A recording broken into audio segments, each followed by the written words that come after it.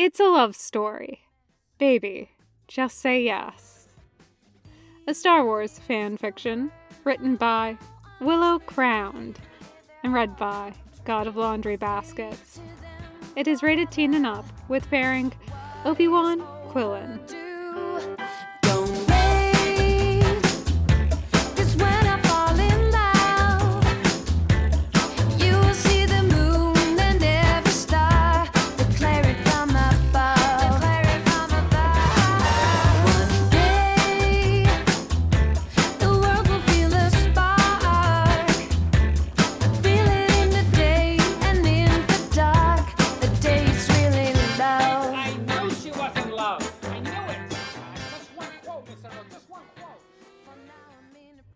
I just don't get it, Anakin groans.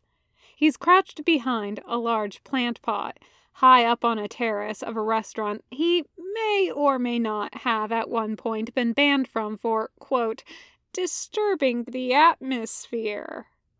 Below him, in a private, very expensive courtyard, he should know he used Padme's accounts to pay, are Obi-Wan and Quillen, finishing a very expensive meal and being serenaded by a very expensive violinist.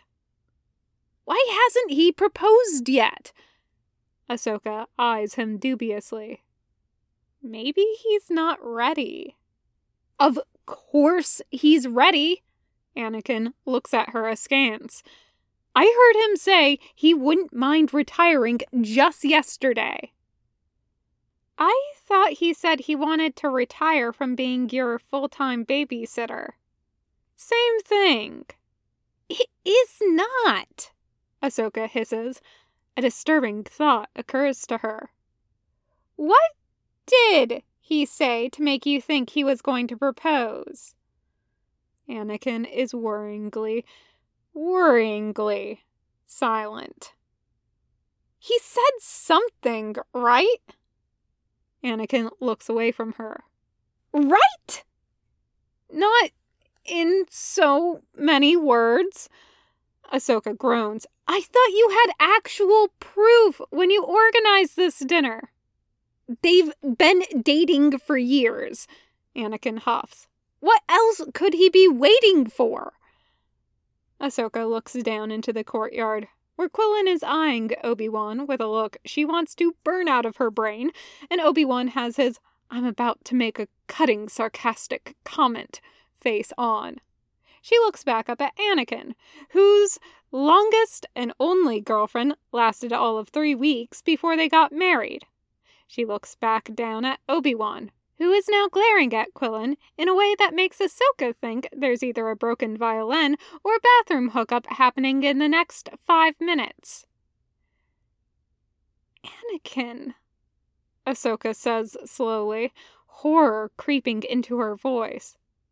Are we even sure they're dating? What? Of course they are. Obi-Wan went out with him like 3 months ago. Ahsoka's cheeks turn a bright blue. That wasn't exactly, the truth? Anakin whips his head around from where he's been staring daggers into Obi-Wan's neck. It what? We were shopping for your birthday present. He said to tell you he was on a date so you wouldn't come looking for him. Ahsoka brightens, remembering. But he did go on a date last month. That was for your birthday, Anakin says, beginning to look panicked. It's how he knew to get you that lifetime supply of marsh cubes. Ahsoka sighs. He really needs to get a new lie. Below them, Obi-Wan's voice briefly raises to a loud enough pitch for both of them to hear him saying something about open bars and mistakes before he quiets again. But, Anakin says, a desperate look around his edges that Ahsoka associates with Obi-Wan's chore wheel and a sink full of dirty dishes. I mean, maybe they're just not date people. Obi-Wan has never mentioned dating anyone else. Ahsoka pulls an Obi-Wan. She looks down at where the date is still going on, Obi-Wan now has the crazed look in his eye that means victory on the battlefield, and probably not anything close to victory when it comes to romantic dates. Up at Anakin, then back down to where the violinist is starting to look very uncomfortable. Then back up to Anakin one final time. Anakin, predictably, crumples under the force of her look. "I didn't know," he says plaintively. "And they agreed to come, didn't they?" Ahsoka doesn't make the requisite joke because A, gross, and B, it would be a very Quillen move, and she's trying to avoid ending up like him. "You offered them a free 5-course, 3-star meal at a restaurant you have to be a rich celebrity politician to even get into. They'd have to be idiots to pass that up, even if Quillen hates fancy restaurants and Obi-Wan hates being at fancy restaurants with Quillen." She blinks, reconsidering, and Anakin cringes. Well, that's that then. Anakin's refusal to take Obi-Wan's lessons about lying seriously have done him in again. "What did you do?" "I may," Anakin says, suddenly very interested in the wall. "Have told them there was an smuggling ring they needed to collect intel on." Ahsoka likes to think of herself as a quick learner, and she is. She knows how screwed she was getting thrown into Christophsis like that, following Anakin on whatever harebrained mission he and Obi-Wan had come up with, and she knows how doubly screwed she was when the Council tossed her to the dogs altogether. She survived. Maybe not all the better for it. "Maybe," she said to Rex once, shaking with fury and fear in their tiny kitchenette deep in the depths of Coruscant. Not better at all. And she kept on surviving. And along the way, she learned to tell how and why people were lying, and how to lie herself. Which is why she knows there is no way in all 7 hells of Naboo that Obi-Wan and Quillen believed whatever total shit lie Anakin came up with. Ahsoka keeps her body facing Anakin, but lets her eyes drift down towards Quillen and Obi-Wan. Togruta vision is about as limited as human, field-wise anyway, but infrared isn't much use to her right now. But she still has peripheral vision, and her peripheral vision can tell that Quillen just glanced up to look straight at her. They've been had. "Anakin," Ahsoka asks, "how much did Padme pay for this dinner?"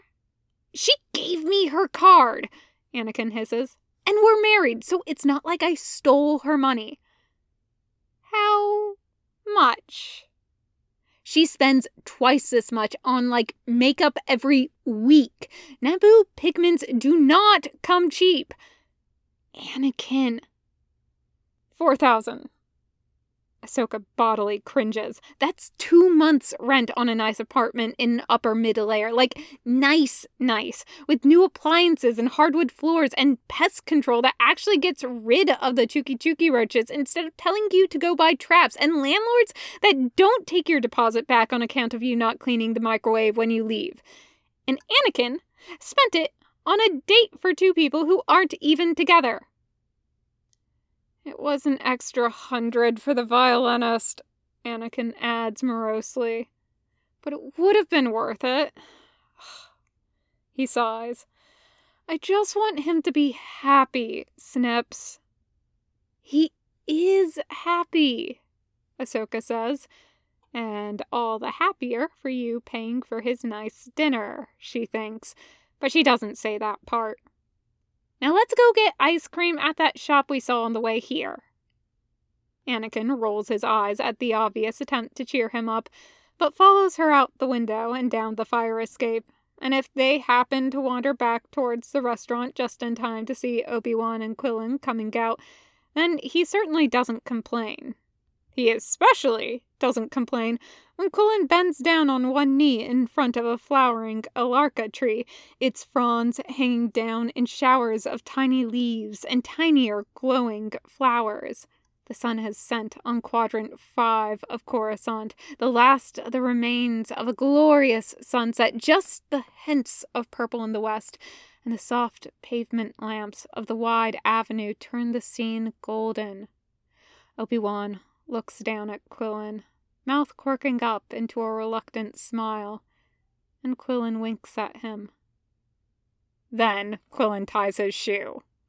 Later, Ahsoka will tell people that Anakin's disappointment had been a palpable thing, by which she mostly means that she has a bruise where he'd smashed her arm in an attempt to get to Quillen. It isn't a bad one as bruises go, and she doesn't really mind that it had been to protect Quillen from Anakin's wrath, considering he'd been the one to track her through the depths of Coruscant to give her Obi-Wan's parting gift of a few hundred credits, a blaster, and a change of clothes. But she isn't really grateful enough to try and hold back Anakin for longer. Not when it means she gets to watch Anakin yell at him. Obi-Wan doesn't seem surprised by any of it. He's too used to Anakin's everything to be surprised at much of anything he does. But the way he makes his way over to Ahsoka, unsurprised to see her, confirms her theory. "How did you know?" she asks quietly. "That I was there, I mean. Not that Anakin was trying to set you up." Obi-Wan looks over at her, amused. "I could see your montrals over the top of that pot. You really ought to have found a better hiding place." "Anakin's idea," she sighs. "Like the rest of this." Obi-Wan looks over at where Anakin is now berating Quillen for not knowing what he has and destroying Obi-Wan's hopes of happiness for keeping him from true love. He looks back at Ahsoka significantly. "I gathered." Ahsoka snorts. Anakin's yelling reaches a new pitch. "You know," Obi-Wan murmurs, "technically, Quillen and I are already married." Ahsoka blinks, takes a moment to process that new piece of information, and blinks again. "Why?" "We had a 15-hour layover on Corellia. It seemed appropriate." He pauses. "Don't tell Anakin." Author's notes. What Obi-Wan isn't saying about the layover in Corellia is that it only happened because they ran off to get married and missed their flight, and they only ran off to get married because there was an open bar on the ship that took them to Corellia. Paragons of decorum and restraint, they are not. The end. Thank you for listening. I love you, Kaleli. You know I wouldn't lie to you, Kaleli. You're the apple of my eye. We make a perfect pair, 'cause you go everywhere. You make me feel alive. You're smart and cute and travel-sized, oh yeah. Oh yeah, oh yeah. And I don't care if you leave the cap off of the toothpaste tube. I don't care, you know, nothing brings me down when I'm with you. I don't care if you wanna go on dates, 'cause I know when it's getting late that you will come home to the case I built for you. Kaleli, the case I built for you. 'Cause I love you, Kaleli. No need to tell you why I love you, Kaleli. No need to tell you I'm in love with everything. You make me wanna sing. When we have kids, I'll change their strings and wipe their bridge for you. That's what I'll do for you, Kaleli. The things I'll do for you, Kaleli, my ukulele.